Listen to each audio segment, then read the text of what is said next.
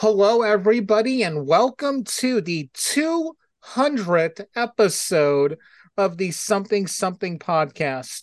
With me, as always, is Larry Sands. How's it going, Larry? Oh man, it's great. I can't believe 200. 2000. Yeah. It's amazing. And, Can't believe it. when we talked about doing this, we were wondering how are we going to do it? And I was like, you know what? We need someone to host it. And I thought, why not get the third Wait. host? Right, but really, I mean, we were gonna get what? Who were we trying to get? Mark Wahlberg. Yeah, he turned us down. Ryan Seacrest was an almost. Right. Well, he was busy. He was getting ready for New Year's Eve. That's what they told us. Yeah. And So taking over Wheel of Fortune and then that, all the other stuff he does. that's right. But no, That's right. no joking around. I'm gonna get serious for a minute. A lot of the people we've had on, we've become friends with, but Yes. we'll say now, Dylan Tillman, hey, how's it going, Dylan? Yo. It's going. Woo woo. Yo. Yeah. We were Brother Yeah. from another Facebook mother right friends. there. I love when you said this is the 200 episode. You counted to 2000. I want you to know that. That's why Did my I add an extra you're like zero? 2000. Like, yeah. No, but in all seriousness, out of all the guests we've had on, Dylan's been the most important to me because it went from just, social media friends to someone I do consider my little brother. I mean, I love this guy so much. And each victory you have in life, I'm always so more proud and happy for you than you are yourself. So, we couldn't think of a better person to do the host. I mean, and we need the restart Smells Like Teen Horror eventually. Yes. Yes. Yeah. Yeah. I know I'm sure we'll get into it because this is going to be a very laxed episode. Yeah. Yes. So, this is the type of thing where it's like, if you're listening, you should be listening to this at like freaking 9 a.m. in the morning. You're making your cup of coffee. You're just chilling out, putting this on in the background. That's how lax and relaxed this is going to be. But yeah, I've known these two idiots for far too long in my life now. He's talking about you, Eric. Don't talk Yeah. about Eric like that. That's Yeah. the nice way. See, everybody else knows the squeaky clean Dylan. Right. I get the other Dylan, that no one else knows about. Yeah. I mean, Yeah. look, Dylan, honestly, I met you when we started doing Smells Like Teen Horror. And then obviously the kind of impact that you've had not just on me, but Eric. My God, you came all the way to Texas and you were in a movie. Twice. He did it twice, I want to point out. It's amazing. Let me tell you, if I can make it happen, I will try to make it happen. I love it. Regardless if it's for people. The best decision I ever did was not listen to my parents when they said don't talk to strangers, because all I do is talk to strangers, and now I talk to them on the internet, and it's great. I think it's a great advice. I would happily bestow that on Punk to a Kiss. You know what? Yes, get into the little white van with candy. It might taste good. You might have now because of this, we're gonna put links are in the bottom of the description. So like if you feel like the need to hit up Dylan Tillman to be your best buddy, or I don't know, lover, honestly, who knows? Yes, I can't tell you how much time I spend chatting online with just other people. But my mom might text me, and I'd be like, I'll get to her later. I love it. I tell you. It's obviously, we've been busy and I'm, and we don't normally, get to talk and just hang out because it's like, hey, what's up? Hey, I gotta go. Hey, what's up? What? But this is how it is, people. When we get on the phone, anytime we get near each other, this is what it is. This is a true friendship right here. So, and it's usually two of us double teaming to make fun of the other person. But then a minute later, it reverses. Like me and Larry could be making fun of Dylan. Then me and Dylan will switch and make fun of Larry. Then Larry and Dylan will make fun of me. Wait, what? You guys make fun of me? Larry, keep up now. Oh yeah, okay. I just want to point this out. In order to get Larry to read a script, it's kind of like getting a 5-year-old to eat vegetables. I gotta hold him down on the chair, and Dylan has to start reading to him. It's still like, Yeah. no, Like, no, hey, Larry, no. we're gonna do a podcast episode. It's like, okay, yeah, get on here. All right. So open up to page 1. Now we're gonna read a script. Uh yeah. Yeah. You gotta do what you gotta do. I mean, Oh man. yeah, so Oh God. oh yeah. I miss this, you guys. I miss So do I, man. and it is a good thing because it's like Eric was saying, our 200th episode, which is big. I mean, reruns come out of what 100 episodes on TV. Yeah, we were in syndication a while ago. Right. Now we're in double syndication. Yeah. But honestly, to have you as a because like it was weird when Eric and I were talking about, well, we interview each other, right? But then we were like, no, we should have Dylan do it because he's really good and he's a really good friend. And I mean, you know everything that we've been doing. And so Yeah. who better to do it than a very good friend? So thank you. Thank you. Always. Thank you. So so we've talked nothing about like any questions that you have. We haven't really talked about the show. So Eric, you're the mastermind, or maybe Dylan. How do you Dylan's want in to start charge this? tonight. Yeah. I am in charge. So sit down, be quiet, and it's time to listen to this voice. All right. But yeah, no, how this is going to work, listeners, is pretty much it's going to be like, I guess, this is actually something you would probably do as episode 1, I guess, maybe, or episode 2, but we're doing it episode 200. We're allowing you to finally get to meet us, know us, like what our lives kind of look like outside the cameras when they're turned off. I guess or a recording thing. I don't know. Why did they make me lead this, y'all? Hopefully they don't hurt me. So I'm just gonna ask them a few questions. They've got the space. They can be as long-winded as they like. You know how to fast forward if they bore you. Okay, so you don't have to tell us. Okay, the algorithm's they're never gonna know. But yeah.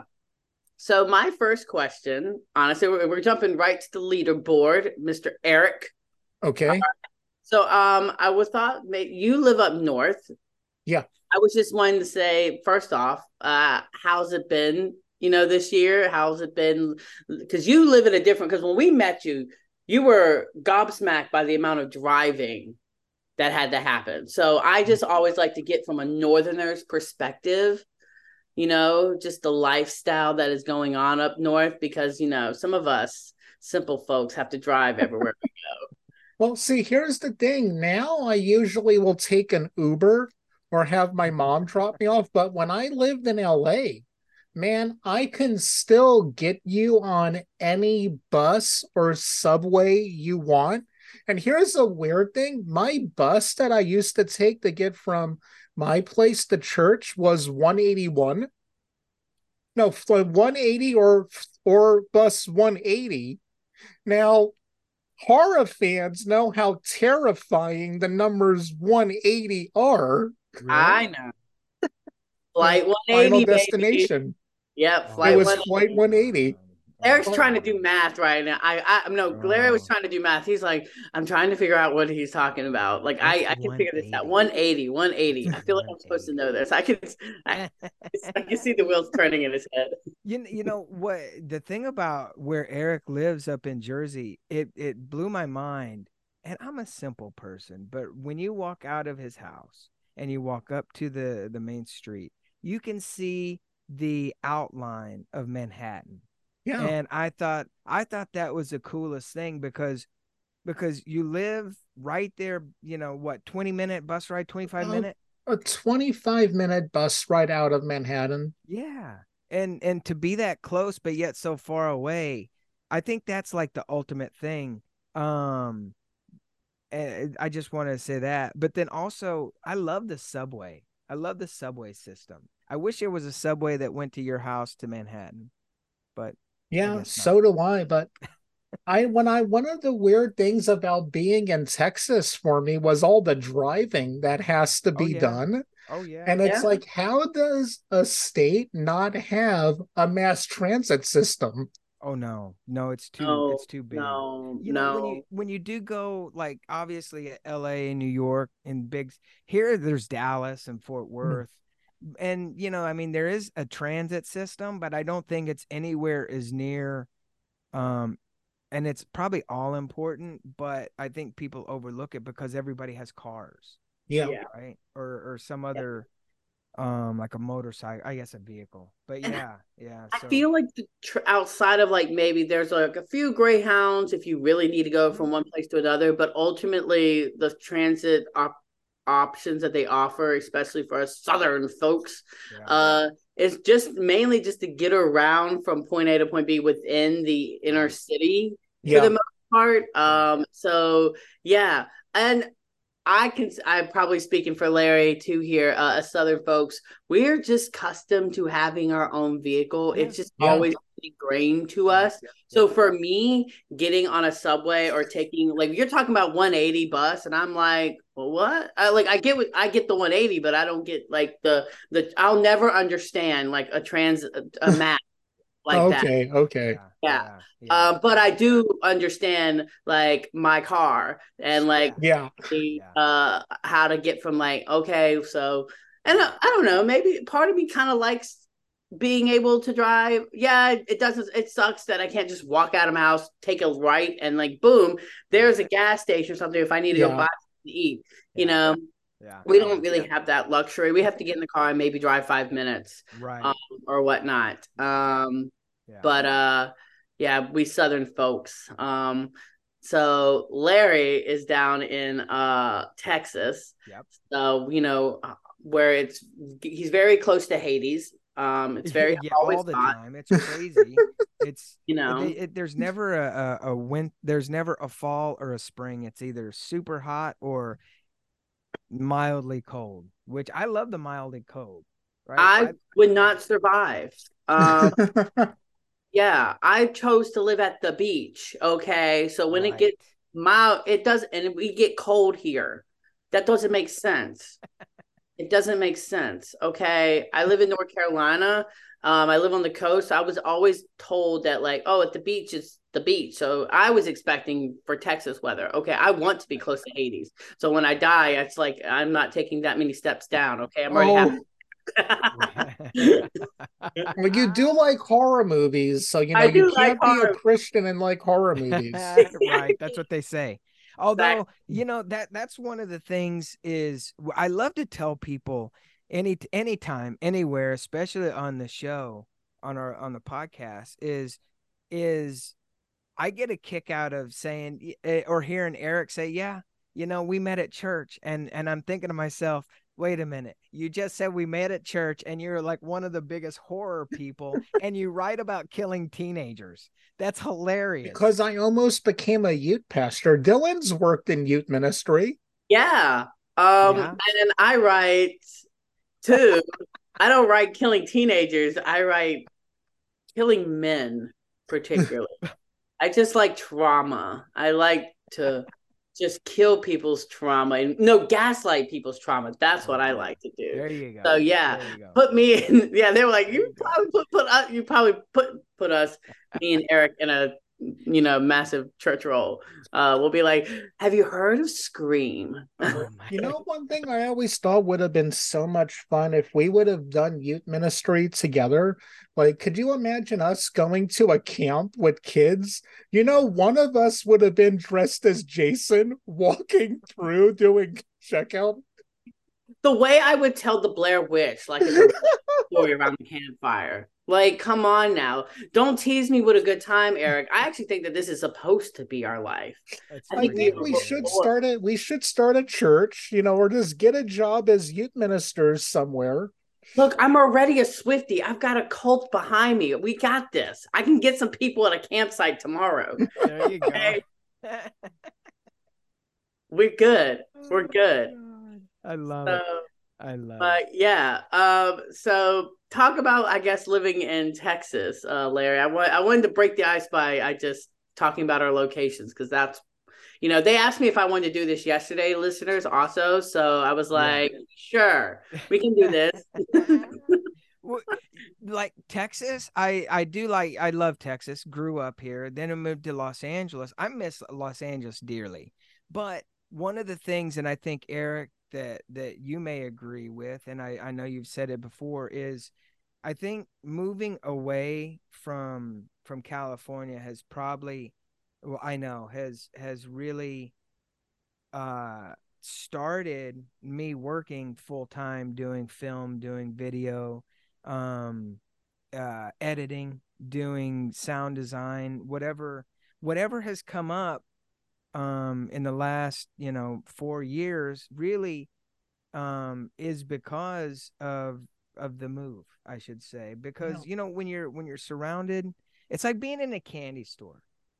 It's like, when you have so much candy that you don't know what to choose, and all these sea of filmmakers and actors, you've become just another face in the sea of people. When auditions roll around, when things come up, I think one of the big things about living here, I wish it could be colder, but I got a lot of sweaters and jackets from my California days that I don't get to use except a couple times a year. But having said that, it is a big thing, because when you have to wait for other people, and it's almost like you have to have a permission thing, right? Almost, where you have to cast me. Okay, I'll just wait. I'll wait, right?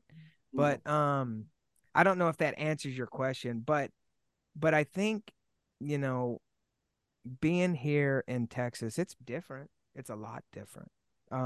Different in good ways. But yeah, miss being in Los Angeles with all our friends and family that had become friends. So yeah. Well, I have a question for both of you. Since neither of us really come from major cities, like, New Jersey is really more of a Midwest state. I mean, the New York realistically couldn't be further. Do you think that the way we work is our work ethic really comes from where we are, being from working class areas? Dylan? Actually, that was where I was going to go to next. Okay. I love that. See, I know these guys too much. They already can probably predict where I'm going to go. Because yes, I actually think, because I think there's this logic ingrained to us as a kid. Well, if you want to make it in Hollywood, you have to live in Hollywood, Right. or you have to live in New York. And I think that we're starting to finally see the fruits that that's not exactly the true. And I don't think, even if I wasn't even trying as hard as I am, or trying as hard as we are, we could see that that's actually not necessarily true. Independent films have been shot all around the globe. They don't just get shoot in two places,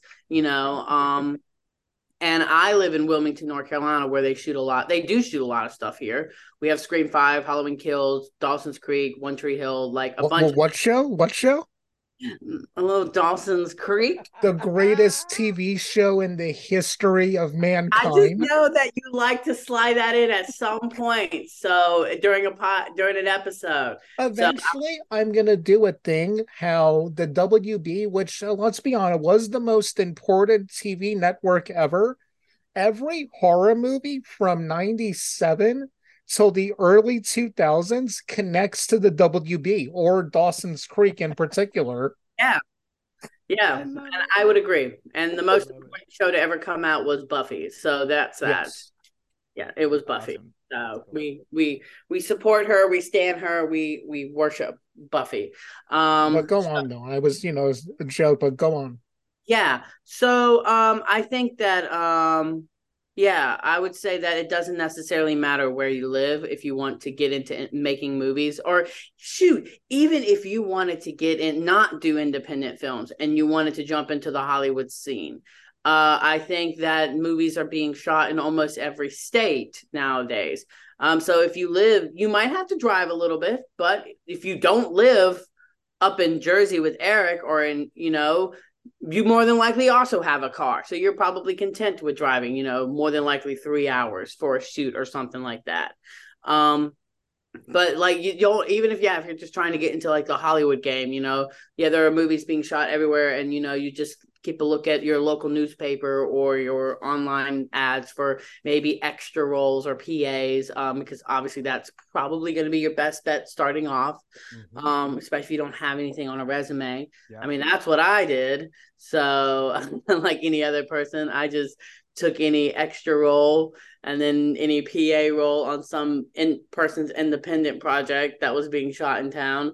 And then, now I've done that stuff. I guess if a Hollywood thing pops up, I can do that now. Yeah. So that's just kind of how like I've been doing it. And, you do it on your free time with your other jobs, might have to take a little bit of time off, use a PTO day. Yeah. Yeah.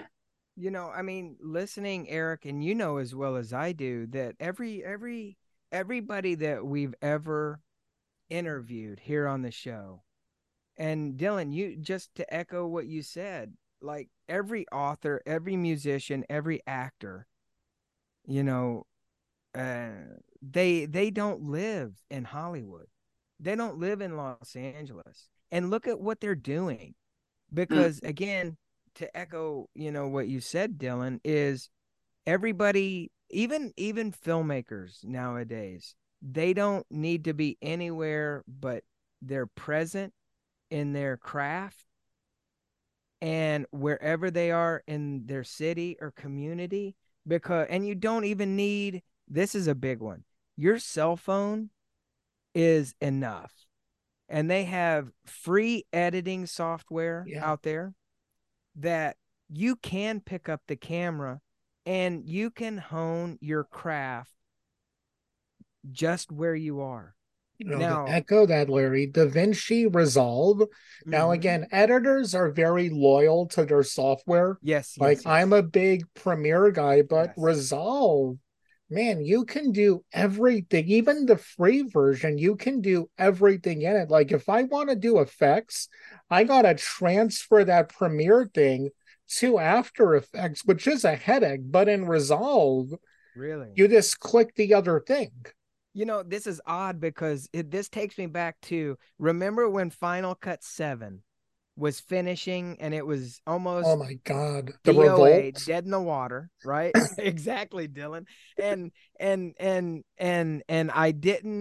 I don't really like Final Cut 10, and you were like, no, you got to try Premiere. And I'm like, all right, great, fine. I did it and didn't look back. So I love it. And I can tell you where I was. I was in Los Angeles. I think it was a couple years ago. I was shooting right in the middle of something. And we were doing a podcast talking about Premiere. And then I was like, all right, fine, I'll do it. Switched over. But I have to try DaVinci Resolve because, because not a whole lot of people have Premiere or Adobe, but they'll go with, DaVinci Resolve because it's free. And to hear you say that you can do effects without having to have, After Effects and things like that. Yeah, everything's in there. More fast, because to me, that's what it is being a good filmmaker is, obviously shooting it, but then editing in a fast, expedient way, make it nice, because not everybody, has, or everybody you work with, they don't have the time to wait for 2 or 3 months on a commercial or whatever, or a promo. And so that's good to try. So everybody out there, you're a filmmaker, pick up your phone and then use DaVinci Resolve. It's absolutely free. Yeah. And shoot, that also goes with writing software. So if you're not even trying to be a director and you're trying to write, I mean, my goodness, there are so many writing platforms, whether it's down to like Fade-In or Final Draft or a bunch of different things that are offering either a discounted rate or, hey, they might even be completely free or something like that.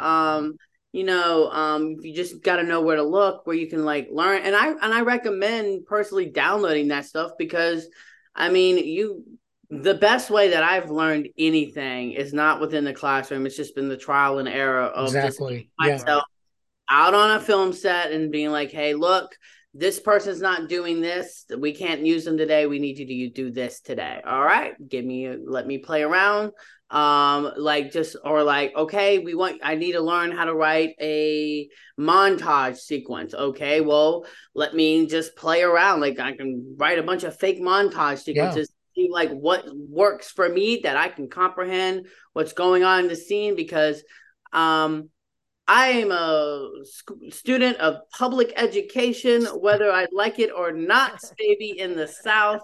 So I didn't really get, the New York and Right.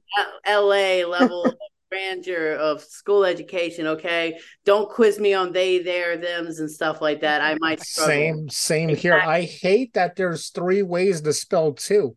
Exactly. It makes no damn sense. Why the hell are there silent letters? Oh, exactly. yeah. Exactly. Okay. Knife. Yeah, and let me tell you, you don't. And what we're saying is like, yeah, you don't have to like be a scholar to make it, and your quality can still be good, because let me tell you, even when it comes to like watching something, if there's passion behind it, most people, it will always find an audience. That's why Rob Zombie is as popular as he is with some of his films, because he might have some rough edges here and there, but like his films are popular because he has like personality that pops up on a project, on a film. You know, that brings up a very good point, because I think, Eric and I, we started our podcast obviously to stay in contact, but with each other when we had drifted apart, and to come back and keep up with each other. And now it's evolved into this really creative space where creative people can come on, talk about their projects, talk about their passion, their difficulties, because it is hard. It's very hard to be a creative person, not just in LA, but you have the creative vibe going on. But when you live in the South, right? Any Midwest town where it's a blue collar town, they look at creative people not in the same way, right? And it's kind of hard to get in that headspace.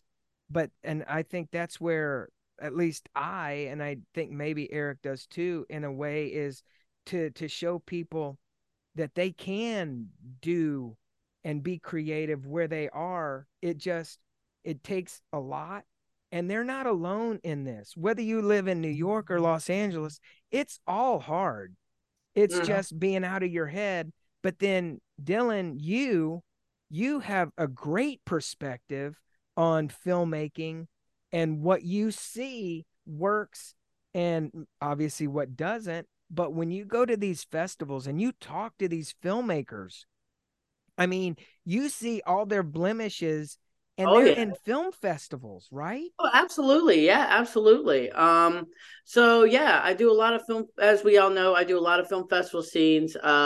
Legally, I am considered a film critic, but I talk about it but I do this. Like, this is my thing is speaking. I'm not a great writer necessarily, but I can speak very well, and I know how to articulate what I'm saying. So a lot of times, I go to these film festivals, and my way of just getting into the industry has just been running my damn mouth. And I love that. I love it. I am an extrovert. I'll throw myself in any situation.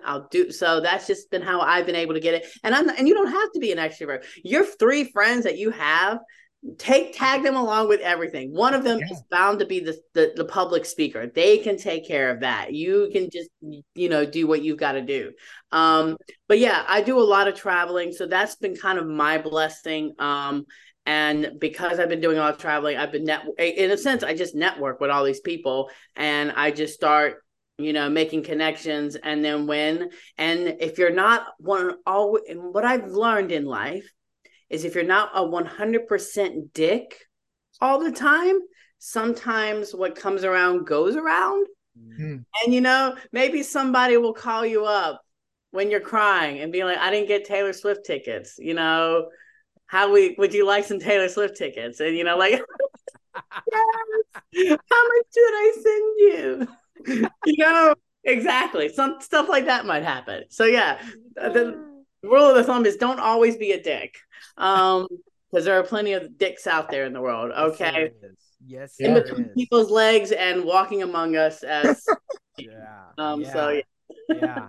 You know what I love, and Eric, I know you were about to say something, but I think this is what I love is collectively we've really taken YouTube and podcasting and turned it into a career. And what I mean by that, and this is what I love, is to be able to talk to people about what they do, but and also have people contact us and hire us to shoot, edit, create podcasts, create audio books, and really it started out how it's supposed to start out. Nowadays you watch YouTube and they make everything look so easy, then people go do it and they're like, man, this is not that easy. But and Dylan, like, Eric and I, we've been, Eric's been filmmaker a lot longer than me. I started in acting, but you started doing YouTube in almost really the infancy, but you are the epitome, as well as I think we are, in that we've shown our worth, I think,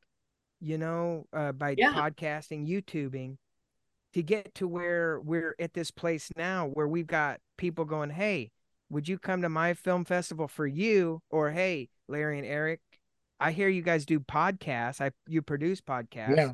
Are you guys available to talk about? And I think that in an essence is the way that things should work.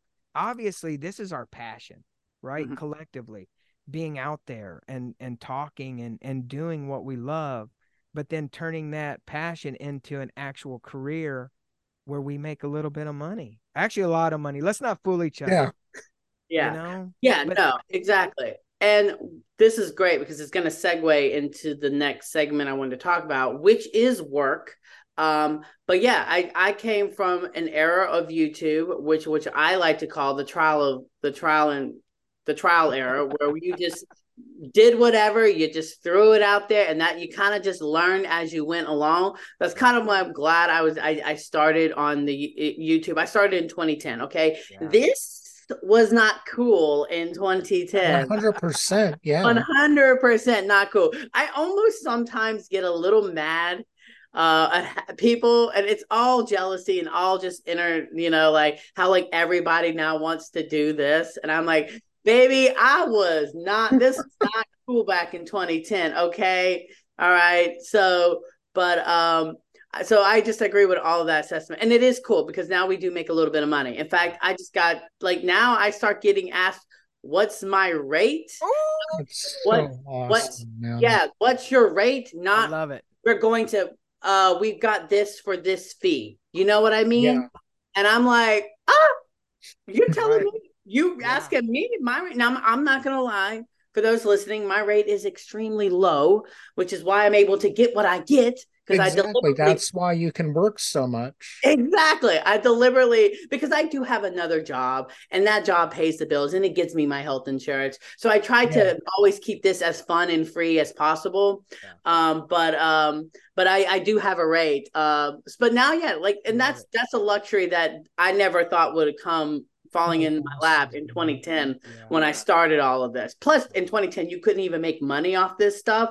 So I think that's also showcases where where the passion has always been versus the desire. Because love, I've always viewed love as like a moving target. Yeah. It's it's never something that's so that's why you've got to find what makes you happy, because when you're happy, you can follow love, because love is always moving. So, you're chasing love, it might go too fast. So, which is why some people get burned out.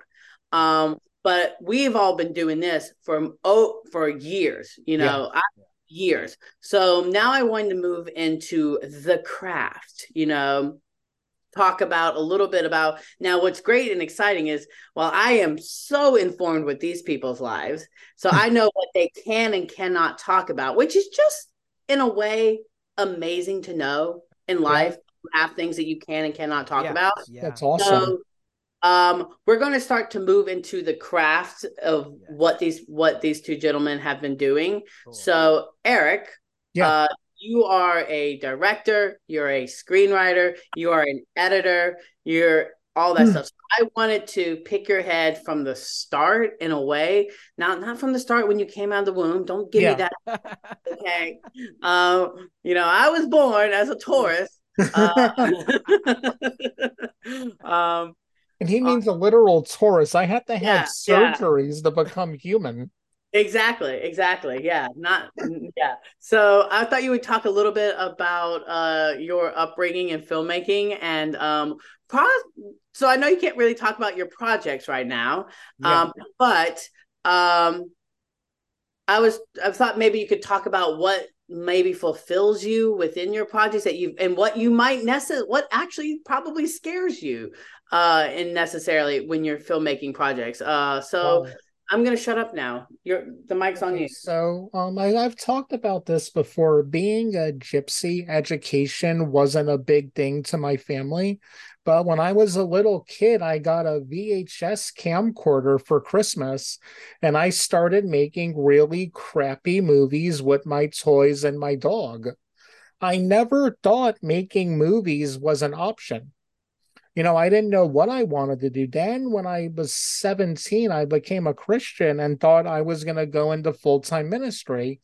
But I also always loved movies, especially, horror movies, sci-fi movies.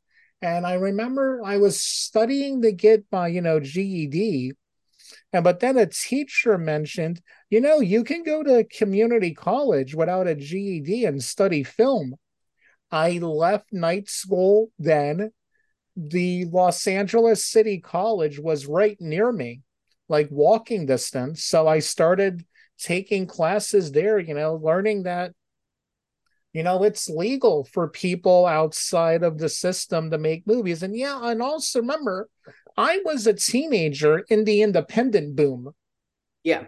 When Rodriguez, Tarantino, Smith, were all blowing up. So I started getting, you don't need millions upon millions of dollars to do this. So with me, it was just that starting in film school and learning the actual craft of it and what I'm good at, what I'm not good at when it comes to filmmaking. Love that. Is there anything in particularly in filmmaking that you enjoy doing the most? Like whichever stage I'm in is what I like the most. Like when I'm writing, that is a total filmmaker answer. When I'm writing, I love the writing part. When I am, when we're in pre-production, I do think writing is pre-production. Yeah. I gotta send you guys this video. There's a YouTuber I love, Patrick H. Willems. He's a great film. He's awesome. He did this video about how heist movies are really about making movies. Yeah. I gotta send it to you. That's a great one. So whichever part I'm in, I mean, the writing is a lot of fun. This whatever stage I'm in, editing, I'll admit, is the hard one. That's the hardest of all of them. It's the most soul crushing of all of them.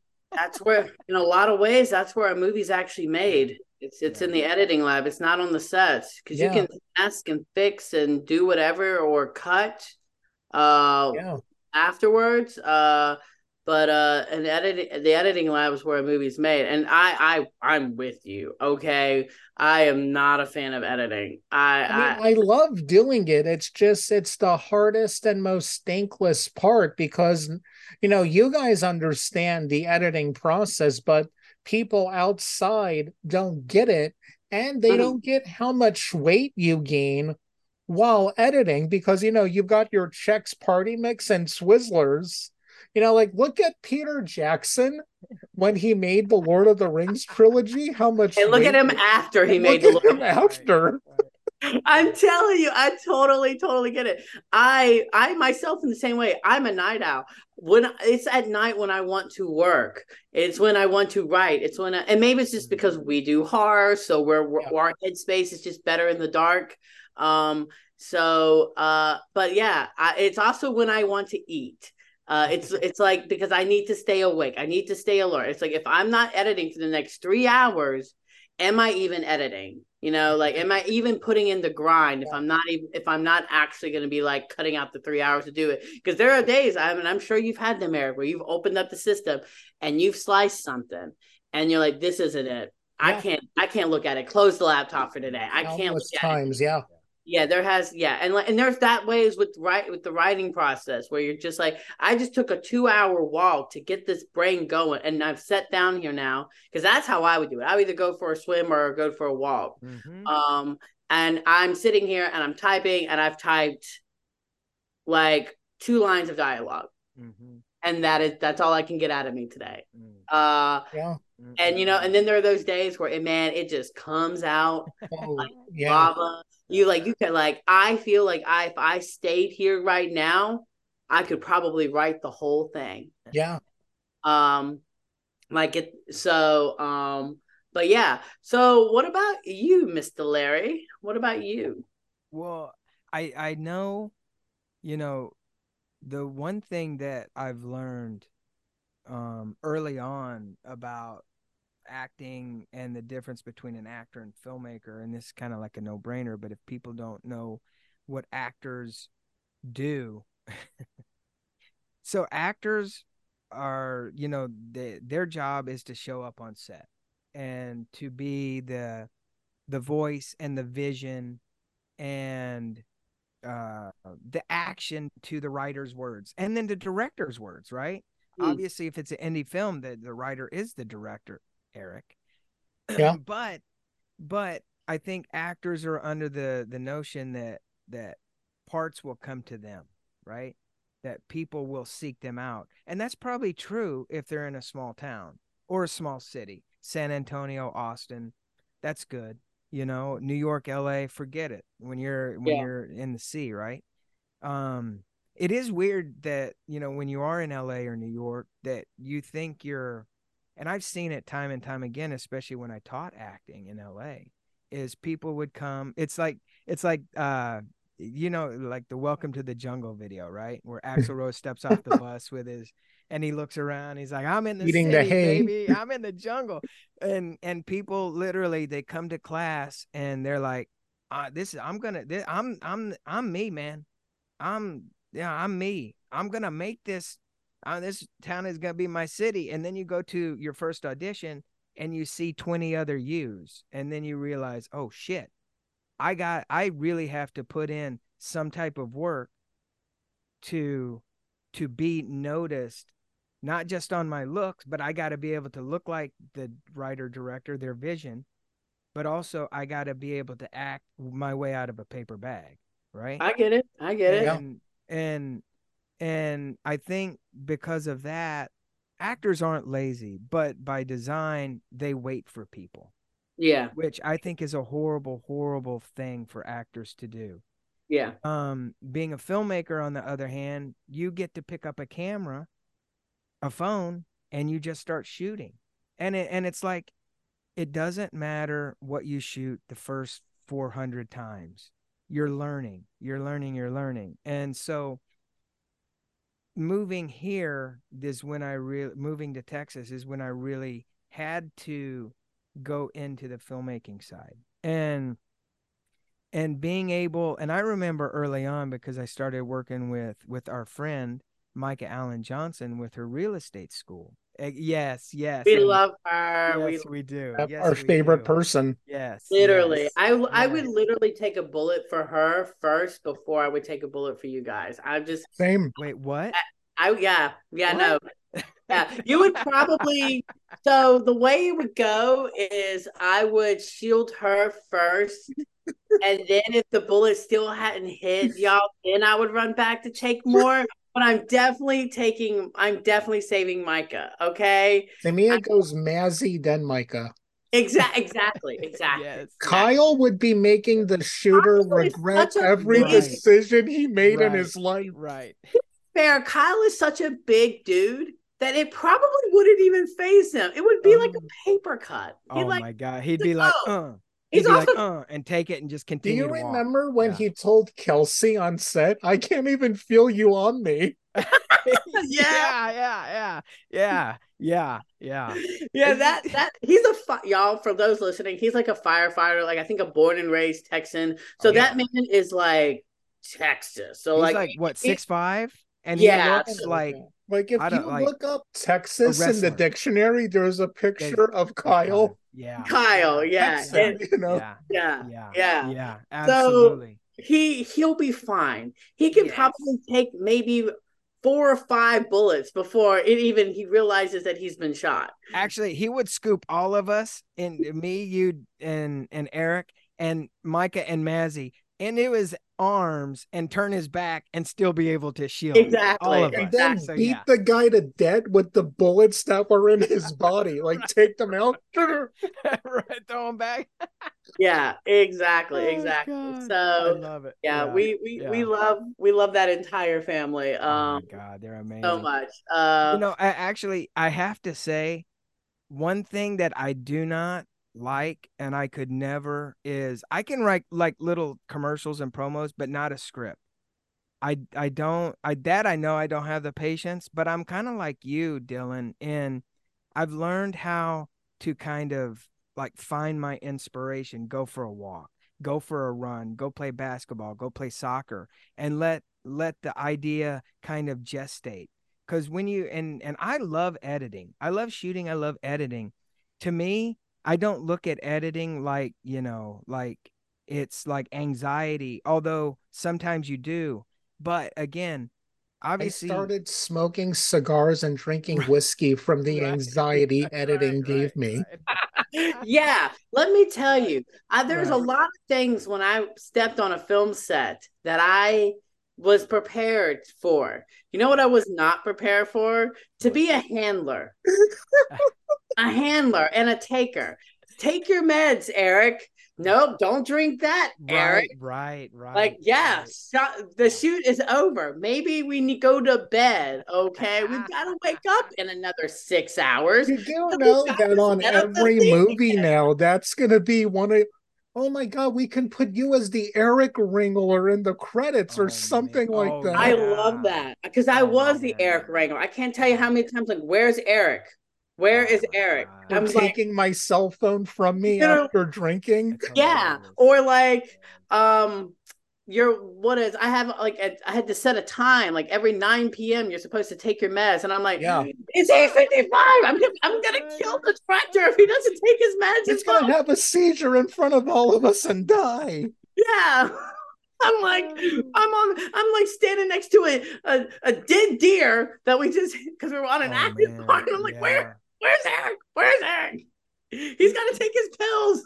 Oh my God, that just brings up so many memories. We literally, should we talk a little bit about the deer, the dead deer? Not the one I hit. Because that's gonna give stuff away. Not the one I. Well, you mean the one I hit? We were on an active farm, so you were gonna find dead animals every now and then. The dead deer incident, though. I don't want to talk about that. What, the one I hit? Oh, that. Yeah, we can talk about that. Yeah, because the rental car fiasco of. Oh my God, tell me about it. I hit. So it was in, living in rural anywhere, right? Texas, North Carolina, Indiana, whatever. There's deer galore. I know from personal experience, I've hit deer before, but not like this. I was turning away from the deer. I wasn't going that fast, I don't think. No. The deer ran into me, and I could see the eyes look at me as I ran him over with the front tire. Eric was over in the driver's seat. That was a blood-curdling scream. I'm going to see if I still have the diary entry that I wrote as you tell this story. Oh, God. It's things like that you don't forget, but you don't get an opportunity to talk about until it comes up the 200th episode on a podcast show. Yeah. And or when you're talking about the movie, it's those are the things. But see, again, I think those are because my experience, I don't know about you fellas, but anytime you're on the set, you want to kill each other because Always. it's high anxiety, there's high pressure to get stuff done. There's You're funding shooting. coming from other places, so you're Right, trying to not be dicks and waste people's money. right, Yeah. right, right, right. Yeah. Right. And you're like you're on edge. Every question is like, yeah, let's just go. Whatever, man, just do Yeah. it. And then all of a sudden the minute everything action, you're cut, you're wrapped, that's the end of production. Thank you. Everybody becomes best friends again. Yeah. Yeah. And I think that speaks to so much of a creative person's life because you make these, much like with you, Dylan. I mean, we make these awesome like connections, and they become more than connections. They become a relationship where you don't necessarily have to talk to somebody every day, Oh yeah. but you get to relive every time you talk. I know with you. And every time, get to talk to you, it's always that love and that affection, and it's just absolutely amazing. I mean, there's no better feeling.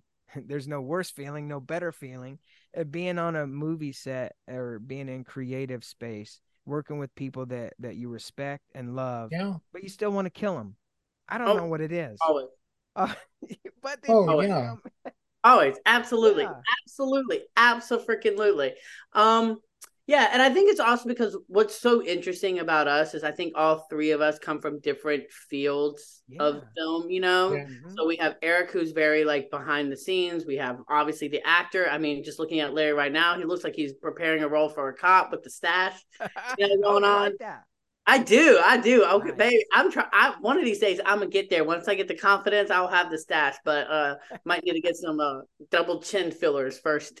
I love it, man. You're so sexy, Dylan. I love it. Thank you. Your I love it. beard game, dude. Your It's on facial point. hair Let me game tell you, is off the charts. it is. This hides all the surface flaws. Okay, I get so much compliments on the facial hair. I don't. People are like, Dylan, I'm curious what you look like. Look, I had 20 plus years with clean shaved. Okay. You should have known me then. The beard's never going away, baby. Wait till I get some gray. I'm going to be unstoppable.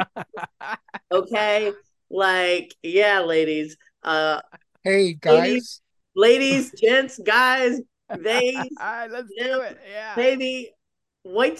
Just wait, I love it. honey. But yeah. I'm having. Hold on, gentlemen. I found the entry for the book I was gonna write Oh, where we talk about the. Okay, ready? okay. Okay. I was an accessory to a murder. It's all over. It's all over were the only words going through my mind that cold April night on a dark road in Salado, Texas. My life is over. My movie is over before it even got started. We're going to have to tell the cops, our producer, and most terrifying of all, my mom. My assistant Liam was in the back seat, also at a loss for words. After filming the movie, he was going to go to film school, but not anymore. Dear God, not anymore. Outside of the car, my friend Larry Sands was looking over the body of the innocent life we had taken, with a little bit of hope that maybe, just maybe, she was still alive. He walked back to the car, put his head into the driver's seat window, and with ice cold eyes said, "Yeah, she's dead." But I'll come back to this story later. That was amazing. Yeah, That was good. yeah. So deer is a South thing. In fact, the way a lot of people in the South correspond to deer is that we live in their domain and Right. we just happen to be passing through their country. In Right. a way, that is very true. But yeah, I've seen my fair share of deer. In fact, I have to drive like Eric probably has never experienced the lifestyle of driving with their brights on. Driving Really? with my brights on is a very common thing. I'm constantly Yes. switching forth between my brights and my regular lights. So, Yes. expect, um, but yeah, so yeah, it's just Yeah. But yeah, like we all three have come from different spectrums. We have behind the scenes, we have the actor, and then I, in a way, am, I guess, the promoter. I do a lot of Yeah. online stuff. I do a lot of networking, like a lot of press. Hold on. And So you're a good actor, Dylan. You're a good Yeah. actor, and Yeah. you're yeah, going there's to be a nothing great better than being filmmaker. told, like, hey, so this person's not going to be able to do it, so you're now doing it. So you're like, great, guess I get to learn how to act on in the moment. So, but luckily, I love these guys so much that like they could literally laugh at me, which they have, and I'd be cool with it. We'll just like they could literally say, like, Dylan, this is not working. Actually, this time, make it look believable.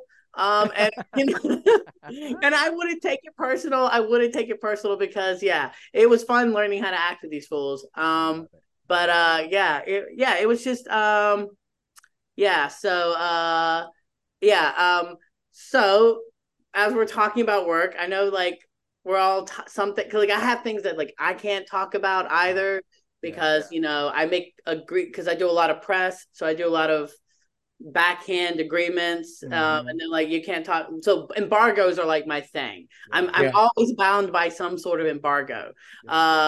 So there's unfortunately not much that I can talk about my personal life right now. But I think Larry just got done shooting some stuff that he can talk about. I actually, if I had to rank the people in the room right now, he would actually be at the very, very bottom because he got to have a really good summer and it should have been me. I'm a jealous fool. I am a jealous fool. So, talk about your time international. Well, so, you know, just like everything in life, all I said was yes. And it was my friend who we're gonna have her on the podcast, by the way. Um, I've known Sasha Zelig for quite a while. We both were instructors at Barbizon here in San Antonio, and then she became That one sounds of like a the gentleman's club. no, Barbizon is where they like the finishing school for girls, where they did modeling and acting Oh, and things like that. Yeah, and taught them really etiquette. Yeah, how to sounds like set something that could do be their that, makeup. and then a Yeah. gentleman's club after 11 p.m. Right, Yeah, exactly. that's Exactly. what they're getting them ready for. Right. Oh God. But I've known Sasha for the longest time, and she had asked me if I would be interested in talking to her about going to Greece, and I was like, oh, okay. And she goes, she wants to shoot it to like you know the travelers that go to Greece because it was interesting because now looking back like because up until going to Greece we talked about like the emotional connection because we went to all these like these power places, Aphrodite and her temple, really Poseidon's temple, all these ancient power places, and get a take on what it was like for the travelers to be at these in their emotional content. But having come back and really having a chance to kind of think about um uh going over there. By the way, it's if you have if somebody says, hey, do you want to go shoot my trip when I go to Greece, just say yes. just say just say yes because it is I've been to a lot of places. Look at Greece me, I'm Larry. being I know. I Greece get to being go soak up the wineries and like live with among the. I bet the trees just looked Greece. they did. They had olives growing on them. And one of my questions, because we went with a guide throughout Greece at these places, one of my questions was, do olives always grow on trees here? Just random trees. And obviously they kind of do, but it's amazing because when you're in Athens, you have like modern day, but right across the street, you have like these ancient ruins from the beginning of like mythology, right? Mm-hmm. The beginning of Greece. Bluest of the skies, the bluest of waters. And it never ceased to amaze me because it came like a running joke. Is like every time I was eating Greek yogurt anywhere, I go, I can't believe I'm eating Greek yogurt in Greece. And they're like, yes, we know. Thank you. Thank you. And so it was always, it's not lost on me. I'm very lucky. And to be able to put something like this together and actually like script it out in a way where that's one of the things when you have no script and you're just shooting, and then you get to go back and you have, it's like all these pieces of the puzzle. You have a big chunk of piece here, you have another chunk over here, and you have to figure out how to connect those dots in a way where the viewer is going to be like, oh man, I dig it. And I was talking to Sasha shortly after we got back, and one of the things is I saw Greece as not a tourist. Is the word. not a tourist, but it's different. It's different. It was an emotional place for me. And I think that's one of the things that we're going to be pursuing with this. But Greece, man, I tell you, if there's a film festival in Greece that they go, hey, what is your price? And oh, by the way, we'll pay for everything. You go, when, where, what time? What do I need to wear? On the flight. I'm already. Right. I'm at the airport. I'm at the airport. Exactly. Yeah. Exactly. I love to travel. It is like outside of movies, which will always top my number one thing. I love to travel. And I know people like to say that like in their like dating bios, I love to travel, but they really take like 2 trips. I love to travel. Okay. You're a traveler. I am a traveler. Okay. The reason why there's no money in the bank account half the time is because I spend it traveling for fun. Or going to a Taylor Swift show in Los Angeles. Exactly. Or going to a Taylor freaking Swift show in Los Angeles where she announces 1980. I knew Jesus would return. I just didn't think that I would be in the room when Jesus would return. And I was there for the 1989 announcement. I had better seats than Carly Kloss, who was an enemy of Taylor Swift, who was at the show. So like, who's that? Just like chaos, baby. She did the blue dresses. Okay. So I was at that show. So for the Swifties, who's Kylie Cross?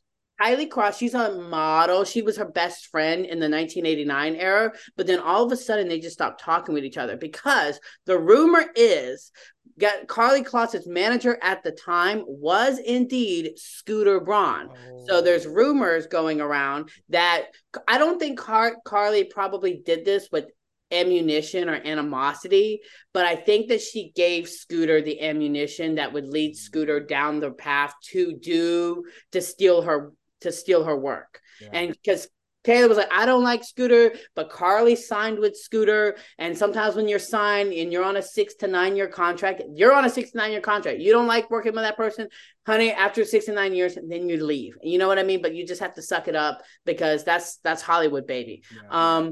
See, that kind of reminds me like in 1997 when Bret Hart was feuding with Shawn Michaels.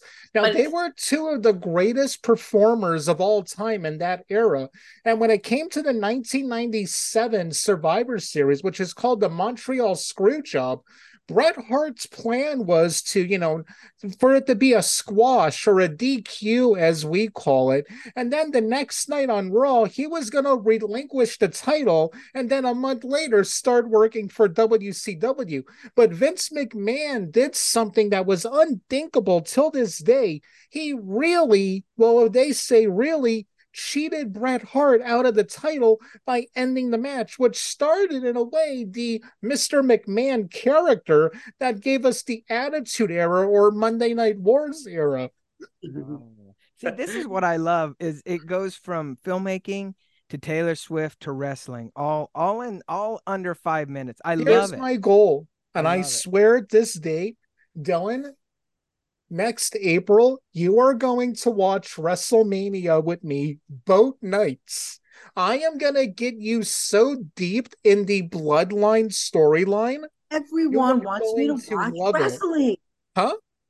You're not the only person who's been trying to get me to watch wrestling. Can I tell you that right now, there is a storyline going on in wrestling that is about gaslighting family members, Oh, your ego, and how, yeah, it's amazing what's going on right now. what's my two favorite things in the world? My ego and tearing people's families Well, apart. no, I'm going to do this really, really fast because I'm going to get you guys hooked. Roman Reigns was always pushed as being the greatest wrestler of all time, but Vince McMahon. But he's this really good looking Samoan guy who's cousins with The Rock.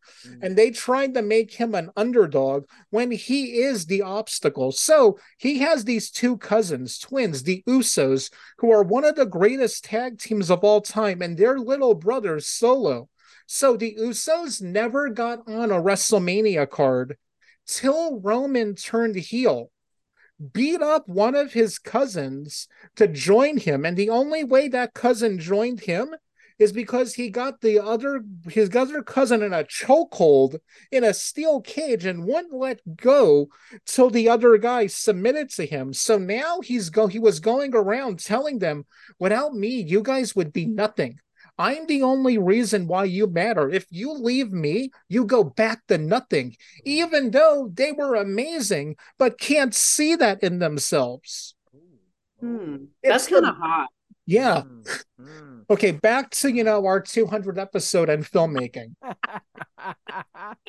Yeah. So, but yeah, I think, So I rewind. do have a serious filmmaking question to ask for both of you guys. So let's be honest. This has been the year of flops when it comes to big budget movies. The Marvels Yeah. opened at 47 million. Now again, Hillsborough Road somehow gets theatrical and we make $47 million. Yeah, We're the baby. toast of the town, Exactly. Stephen. We are never working another day in our lives, which is kind of a lie. Let's be for real. We're gonna keep. We'll Working keep. on making movies, but Yeah. we get the Spielberg call, James Cameron's asking us for advice, but Marvel died this weekend. Yeah. DC is on life support. The Yeah. Fast and the Furious didn't do well. Tom Cruise didn't, a few years ago, Tom Cruise saved the theatrical experience, but now not. Guys, do you think that with this happening, with the strikes that happen, do you think we're gonna get the mid-budget movies back? Because Yes, I actually say that we do. Look at what's going on with Killers of the Flower Moon. It yeah, wasn't like a big box office hit, but I cannot stop hearing people talking about that. And also, yes, Barbenheimer was a big deal because of the marriage of the two, but Oppenheimer is about to join the $1 billion club. Now, yes, that was $100 million movie or whatnot, but at the end of the day, it is still a 3-hour long talky film about people standing in rooms talking science and chemistry, which is not something that you would think many people would be interested in watching, even if it did cost $100 million to make. So I think that we are seeing a shift, just the way that we saw a shift in the mid-early 2000s when we were moving into superhero films. I think there's always going to be a market, and there's always superheroes will come back like they always do, just like the way the Westerns came back and they died away. And, there's always going to be a niche and a demographic for it, just like the way with horror. Like, we talk a lot about horror. Horror is constantly evolving, and that's why you might talk to somebody whose favorite horror is the 50s or the 70s or the 80s or the early 2000s or the 2010s. It's just so I find I actually would be thrilled if the mid-budget movies become like the standard, the norm. I'm not saying that it has to be an original idea, or maybe it's just adapted to something, because there's still tons of original movies. The reason why my least favorite complaint is everything these days is always based. You're not looking. If you tell me that everything that's coming out these days is just based off of some IP or superhero film or some blockbuster, you're not looking. You're just simply not looking. I can tell you, I could open up my Netflix account. I could open up Tubi. I could open up any sort of thing, and I can give me maybe even a minute or a minute, I will find something that came out this year that was not based off of something. That was an original idea. Every weekend there's something coming out. There's just this mass quantity of stuff. I saw The Holdovers last week, and that's the best non-horror movie I've seen this year. I loved that movie so much. It's not, I've seen some people say it's like a cozy film. It's yes and no. It's cozy in the presentation of like, a teacher at a boarding school having to take care of the kids who can't go home for the holidays, and the way that it's shot, it has that sort of like film grain, and it feels very like it feels like something that we would have watched in the 80s or 90s around Christmas time. Yeah, you need to see it, Larry. Yeah. It very, like, I don't want to compare it to movies like Stand By Me or something like that, but like it has that level of coziness. Wow. It has that level of like coziness of those type of original films that you would put on around a certain time of the year, but it's talking about like real issues at the same time. You know what I mean? Like, that's why I wouldn't necessarily say it's cozy, because the subject matter is very hard. The idea of loneliness, I eat anything up about family dysfunctions is my favorite thing in the entire world, whether it's in horror or drama. So this is all about like, this guy, he comes from a wealthy family, and the teacher did not come from a wealthy lifestyle, so he kind of already feels like, screw these little kids, in a way. They've always had a plate given to them, but this kid comes from a wealthy family who really doesn't want anything to do with them. They'd rather go fly off to Key West and with their new lover than spend time over the holidays with their juvenile delinquent son, but still juvenile. But there's a reason for that. But there's a reason for that, and I love The Holdovers. This is actually leading into pretty much my next question. Well, I have one for Larry that I want to tack on before we go into it. So, okay. Larry, to add on with the change coming, and Dylan, if you wanted to mention this after Larry's done, go for it. The norm used to be someone has the big hit at Sundance. We'll use Richard Linklater for an example. Slacker comes out, then Universal has their mid-budget thing, Polygram. They also did this with Kevin Smith. It would be, hey, what's your passion project? What do you want to do next? When now it's, oh, wow, Mark Webb, you had a hit indie movie and your last name is Webb. You want to do Spider-Man? Which is the only reason he got that job. Yeah, you can't convince him otherwise. Larry, do you think we're going to get to that now, where instead of these indie directors, and he did other work before that, he did the I'm Not Okay music videos, so he's a great director, but do you think instead of these young directors getting these big box office movies, that it's going to be back to the passion movies, and maybe we'll get movie stars back? Man, that would be great. Obviously we kind of grew up in an era, like with the movie star, right? Because I think the last great movie stars, or the ones that I paid attention to, was Brad Pitt, Johnny Depp, George Clooney, people like that, Matt Cruise. Damon. Yeah, Tom Cruise, Bruce Willis. I think because of, and maybe, maybe I'm wrong, maybe I'm right, maybe Dylan, you have an idea or an opinion about this, but I think because there's so many different streaming platforms, hopefully it does come back for passion projects, because I think now that there's going to be a lull in the Marvels and these IP projects, right? Hopefully they're going to be able to look at movies as a creative art form, like it was before, where it's not just money after money after money, and you're going to throw money to make because that's when you get, I think, Hollywood's attention, is when you throw a bunch of money at an IP project and it comes back with minimal return. I say $46 million is a whole heck of a lot. but not And for a Marvel movie. Why is that not enough anymore? Oh, it's because it costs $250 million to make. Right. That's why Right. And 47 another million. 250 to market it. Right. Exactly. And to now that you have these streaming guys, and it used to be where Brad Pitt and all the movie stars got $20 million a picture.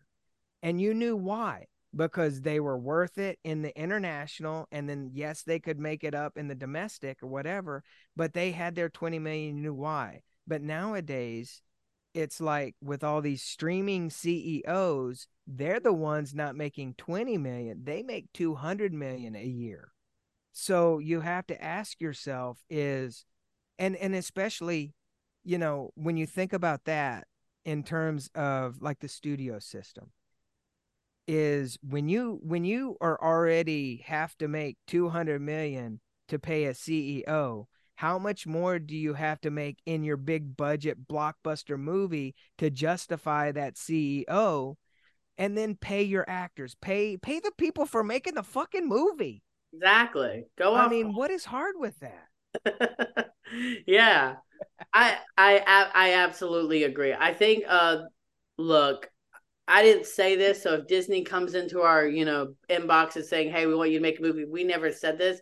But why is Disney constantly like flaunting money around? Right. It's like they have to. It's like they have to have the caviar every day, Right, on these Yeah. sets for every single thing, and I'm like, but yet you're going to pay your employees $13 an hour right, to right. run around working 16-hour days. Yeah. But you want to have the caviar on the food trucks. You want to have the caviar in the studio lots that you use, and in the marketing that you use. It dare I say, feels almost a little money laundering at the end of the day. Right. Well, the Right. Warner Right. Brothers guy, I think the only reason Coyote versus Acme was is now bullied. allowed to be sold is because, like, yeah, that was money laundering because he That's was like going to do a tax write-off or Yeah. something. That's nuts. Yeah, That's nuts. for a project that apparently is testing extremely well. So it was just like, I don't really care, for this project. Just to be able to I'm make just the going to money, use it to get some more money out of Right. it. Right. And now, so he got bullied into no longer doing it. So, Yeah. maybe it is good to nipple twist an old CEO executive, and Right. he Right. still has wants money. Right. I loved Bob Iger when he was in charge of Disney before the other guy took over and during the streaming era, right? Yeah. I love Bob Iger because it seemed to me he was always fair, and he would do projects, and he'd follow the brand, which is great, that's what it should do.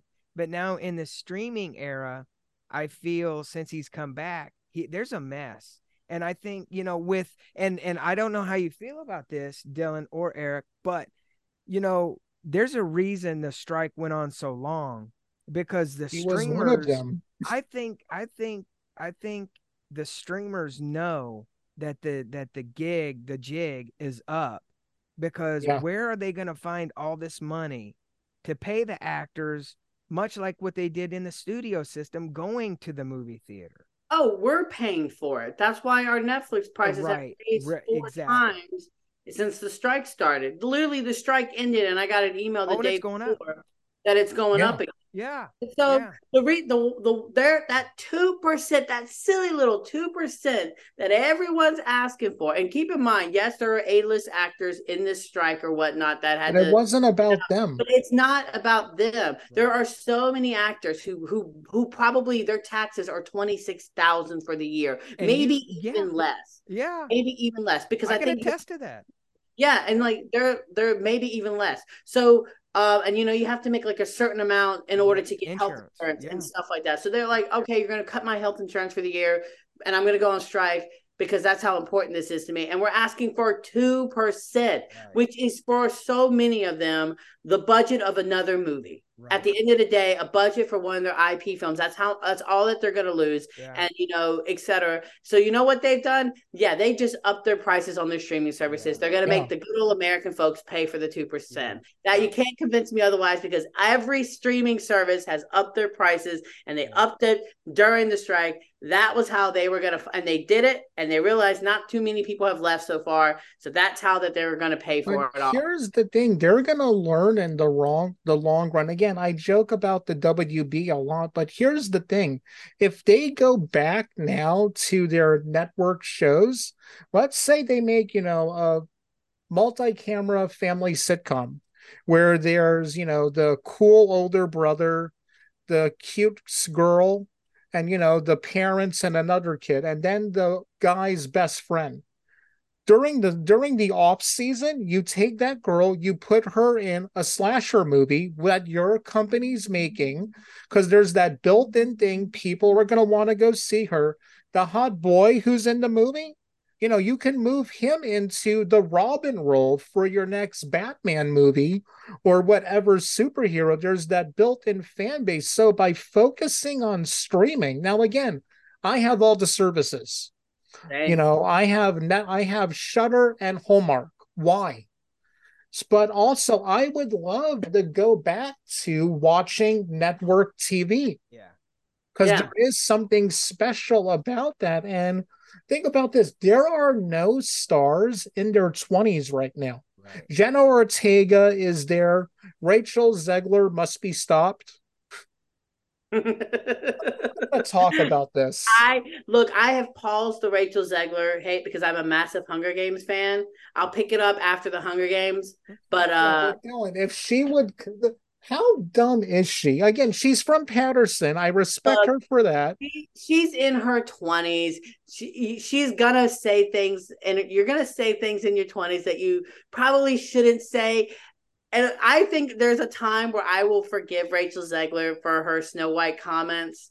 I think there's a time where I'll forgive her for her. She got popular through the West Side Story. I think the fame got a little bit to her head. Yes. I think she was not PR trained. Disney's building has pillars for the seven dwarves because they're the pillars of the company. Now it's going to be the seven hipsters, right? Huh? Yeah. Now they're going to be the seven hipsters. No, they went back to the dwarfs. Oh, there was that CGI thing, but they're like just as tall as her and terrifying. Wait a minute, they're going to be CGI dwarfs? Yeah. So. Look, this is the problem with Hollywood, and I can tell you, why would they do CGI dwarfs when there's plenty of little actors. people? Yes. That would love kill to be in that movie. And again, if you want to, let's say, you want to do, again, I'm more than sure the three of us hate woke and cancel culture with all our hearts. Yeah. If you want to be cool, okay, get dwarf actors and get multiracial ones, and then you're doing even more because you're not only giving a dwarf actor, you're giving an Asian American dwarf actor a job. Why don't we write original stories around these characters? Why don't we? Yeah, I don't get it. I too am not a big fan of cancel culture because I feel like 90% of the people who get canceled don't deserve to get canceled. Right. And I will say, I did not like Rachel Zegler's comments. But I do think that I can eventually forgive her over time. I think she's just a child who got famous, who didn't get the proper PR training, started speaking with a little bit of an ego. But Hunger Games is coming out. We all know I was bad. I had it bad from 2012 to 2020. The original trilogy of movies. Yeah. What'd you say? What if she bashed the original movies? She wouldn't do that because those are quality cinema. Okay, she's a child, so I could tell you she grew up on Hunger Games, Twilight, Maze Runner. Harry Potter. There's no way she would bash it because that she would probably say that she liked those movies more than a Scorsese joint. I guarantee you. Scorsese who? Can I just say Scorsese is so anti superhero movies, but so pro TikTok. And I just want to say he's for me. He's for me. You know, he's always dropping TikTok videos with his daughter. I didn't know he had a TikTok. I gotta follow him tonight. Right? You got to follow. Okay, it's technically his daughter. It's Francesca Scorsese, but he's always on there, and he is so funny and so lovable. And like the fact that Scorsese is always on TikTok but hates superhero movies is just like the best thing. Because he's with the times, but he understands that the only reason why superhero movies exist is because the CEO executives just see that as a cash flow. But he also sees that like TikTok in a way is just like a place where people can just be creative. There's a lot of bad stuff that comes with that because people are always gonna, but like ultimately he sees like the perks and benefits of it. So I am a massive I love Scorsese. But I Francesca listens to the show, so we'd like to invite her on wherever. Completely. Francesca is awesome. She's one of my favorite TikTokers, and not just because her father is Martin Scorsese, but because she realizes like she's great. She's great. So I like her videos even when Martin's not even like. I'll check her out tonight. Yeah, you should definitely look. You can literally put Martin Scorsese TikToks and you'll find her videos. Okay, I'll do that when we're done. Yeah. We need to be wrapping up a bit soon. Yeah. So Dylan, let's get into some more questions. Yeah. So, well, this is kind of like, we could almost kind of conclude on this because now that I've broken down our life or how we got into it, different process and feel, I wanted to talk a little bit, in a sense, my final little statement is in a sense, the inspirations, obviously, like what type of projects or films, or in a sense, like what type of films did we grow up watching that kind of inspired us to get into filmmaking? And also if there is something that you have been watching throughout the year that you would recommend listeners to watch, whether that is a show or a movie, because while yes, we are busy folks, baby, we're out here working the grind. Okay. Yeah. But we're also watching stuff. Okay, we sit down with our wives or our significant others or our little toys, and we turn something on the TV. Okay, what are we watching? Okay, what are we watching, ladies and gentlemen? So, Eric, I'm going to start this with you. What would you say got you into filmmaking, and what would you recommend listeners to be watching from this year? Well, the movies that made me fall in love with movies as a kid, I'm going to go with the usual suspects, Star Wars, Indiana Jones, but my family let me watch everything. So, I was watching Scarface as a little kid, The Warriors as a little kid. Love then that. When I got older, as a teen, I think when you're a teenager, is when you start to make your own decisions about the kind of movies you like. Yeah. So again, and I grew up in the independent boom, the Tarantino era, the Kevin Smith, and then, like 96 when Scream came out and Kevin Williamson and all that stuff. So those are really my inspirations as a filmmaker, as all of that stuff. And what I'm watching now, man, I just watched the Sean Levy Netflix series, All the Light We Cannot See. And that was amazing. Okay. I read that book. Not normally something I would read, but I've been too scared to watch it. It's pretty good. And recently, because of a project I've told Larry about, what's going to be the third movie we do, I've been rediscovering the films of Wes Anderson, who is one of my favorite filmmakers of all time. And then another movie-wise, man, anything on Shudder is just blowing my mind right now. The Elevator Game was really, really good. There's, again, like you, Dylan, I watch so much. It's hard to mention, what I'm watching. YouTube-wise, everybody subscribe to Patrick Wilhelm. He is his video just recently about who killed cinema, and it's like a 90-minute feature about why then he's like dressed up like Kenneth Branagh's character from the I like it, Larry. You would actually like him a lot. He's high energy, he's fun, he's very like, they're video essays too, so they're not just like some like like us nerds sometimes who just sit in the back. But he's like, they're full on video essays. And then there's an ongoing story in the background that they did a feature film for. Yeah. I love him. I do a lot of driving now for work. Sometimes I have to drive 2 hours to go to work sometimes. So I will put some of those type of videos on and like listen to them. And he is incredible. I actually do think you would like him quite a lot. And I have one more thing. Again, I joke about wrestling a lot, but the Bloodline storyline, this gaslighting storyline that's going on in wrestling, and it watch wrestling. I know, yeah, it's fake, just like everything else you watch. But the storyline, Sami Zayn had a storyline just recently that made me cry at the end of the match. It was like, wow, you really feel the passion of Sami Zayn's wife deserves an Emmy nomination just because of the way she was acting during his match. And again, I am going to make Dylan a huge wrestling fan. That's my goal for 2024. Okay, Dylan, there's this guy named Maxwell Jacob Freeman. He's about to be in the Iron Claw movie. His thing is he doesn't break character, and people know this about him. So they pay money for him to insult them. Like, someone came in a wheelchair to an autograph signing, and he went, you know what? I'm going to do something special for you. He stood up and gave the guy a standing ovation. And the guy paid him money and got his autograph. That is wild.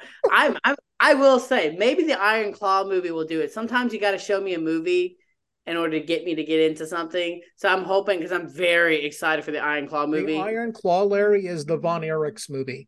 Oh, nice. No, yeah. Oh, yeah.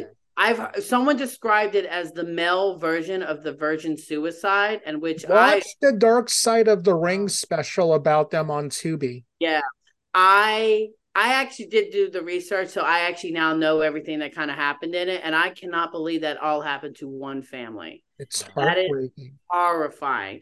Wow. Yeah, it's got like so many great actors. Zac Efron's obviously the biggest top bill in it. I've heard it to absolutely like a knockout. It's incredible. Watch that, and I'll be texting Eric. I'll be like, so where do I start? Well, what is this kayfabe they speak of? Yeah. All right, Larry. Larry. Well, how about yourself? What got you into film, and what are you recommending for viewers? Oh man, I think obviously Star Wars. I remember watching Indiana Jones, and I think this is one of the reasons I really like Steven Spielberg. But there's something about Indiana Jones where I literally carried a whip around, I don't know how many years, and I would and it always fascinated me because you know how Indiana Jones would just throw his whip and it would wrap and he would be able to swing to safety, and I don't care how many times I tried to wrap a whip around a tree branch, or my grandpa had a green work truck, and he had where it was scaffolding on top. Oh, right? Yeah, I know exactly. And so I would take that whip and I go whoosh, and wrap it around and try to climb up the truck. I would fall. I don't know how many times, but I think that really started being in that world of I don't know, just like letting go and being creative and maybe into acting. I do know that when I decided to go to LA, I had been so I switched because high school football is here big in Texas, right? So I played football. I wasn't if anybody knows me, knows how little I am. They put me as a nose guard. Are you serious? I am dead serious. And what were the other guys like? If you're with the they were guard? Giant, and like linemen, they're big. I mean big. And one of the things that there was halftime, and the coach looked at me, goes, and it was like a Rudy moment. He's like, look at Sands. He's just throwing himself at these linemen. He's going, what are you guys doing? And I thought to myself, this is cool, but I'll probably never be in the NFL. And so I switched to theater arts, and I was a senior, and it was like our last play, or one of the plays. It was like a dinner theater thing.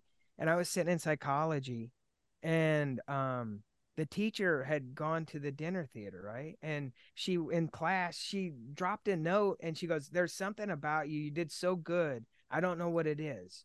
But she said, just keep, being you. And I thought, oh, that's weird. Then I went to college for music. And then I was like, I went to Waco. And I was like, man, there's something about, being an actor. So that's when I went to California to do the acting thing.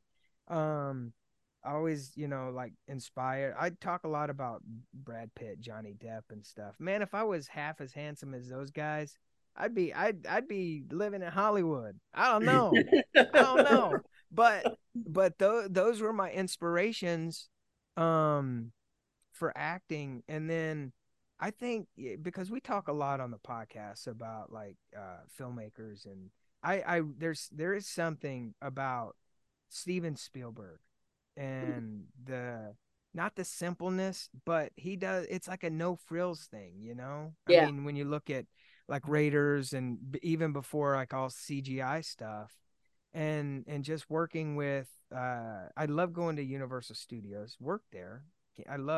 But going in on the backlot tour, and half the tour is because of Steven Spielberg. Yeah. I just finally took that tour for the first time this year.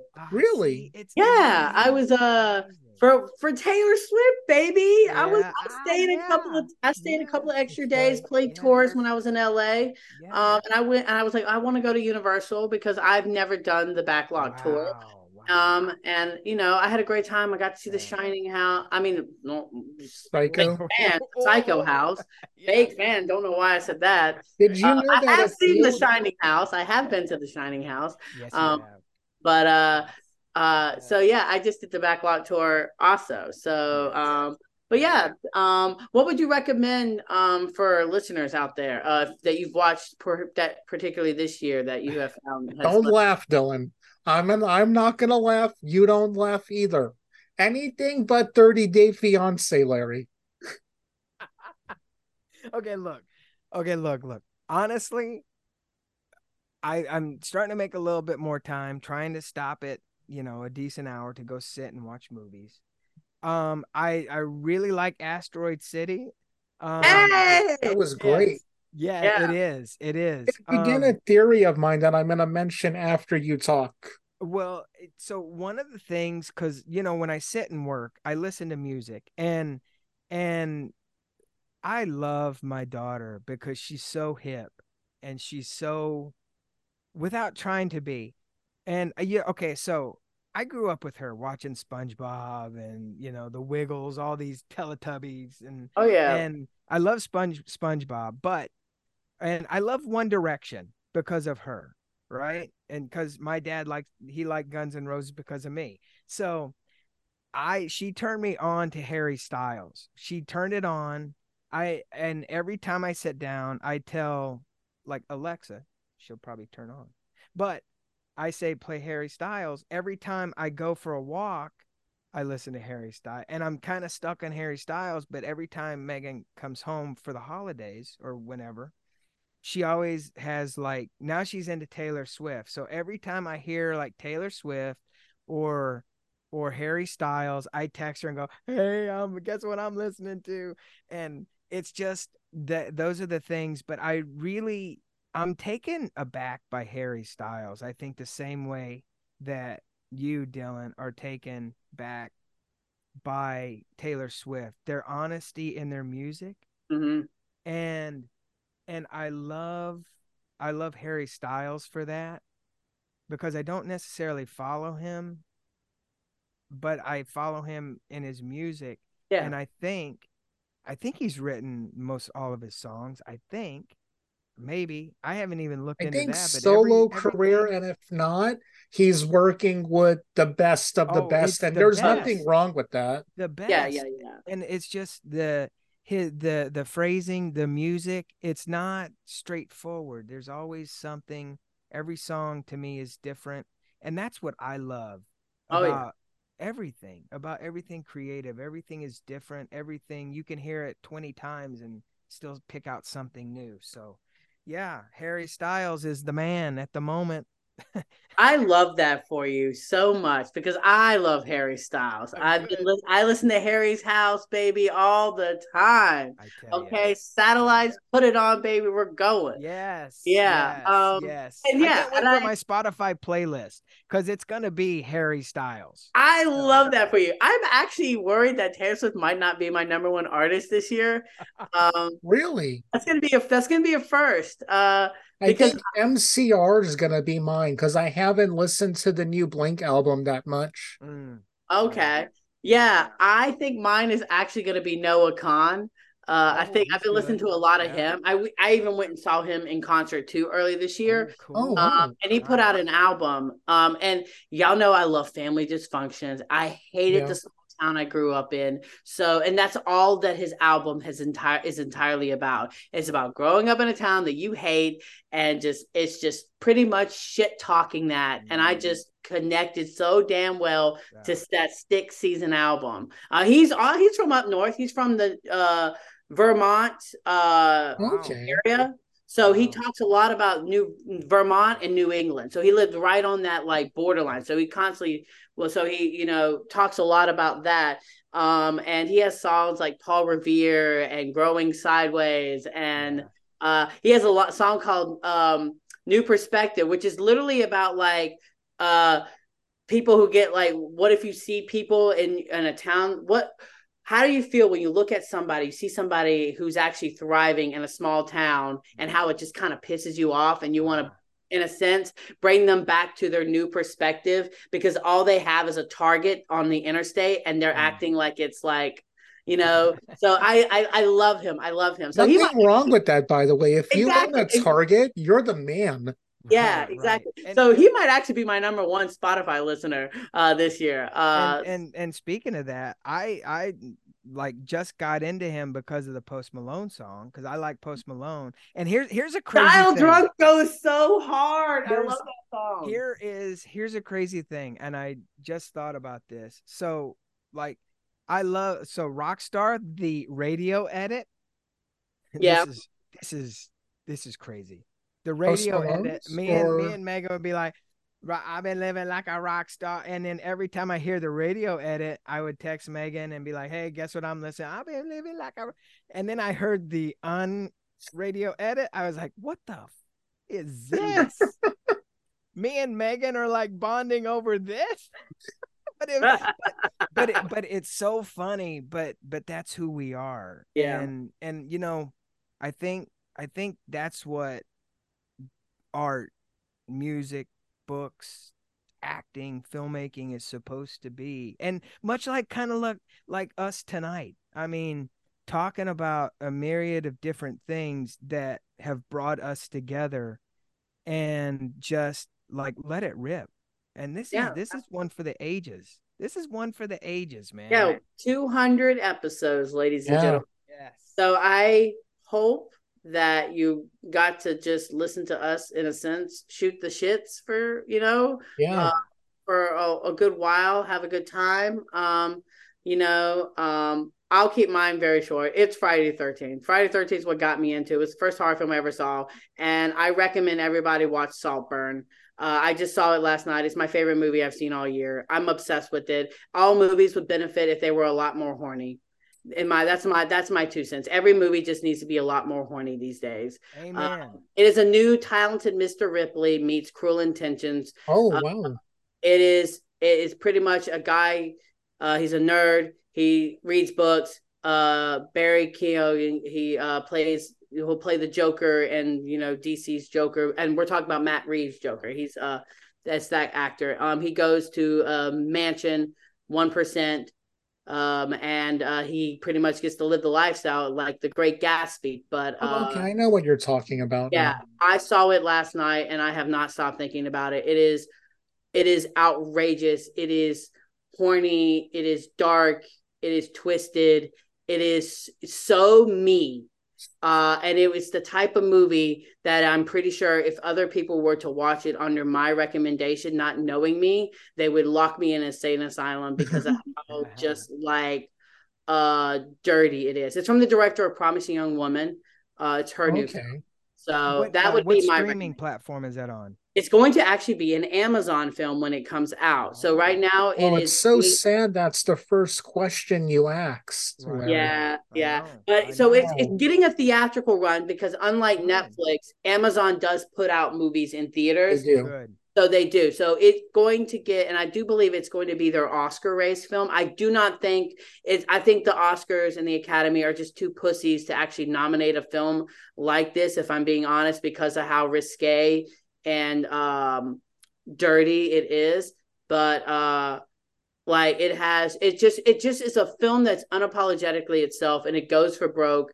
It is definitely not a film you would want to watch with Megan.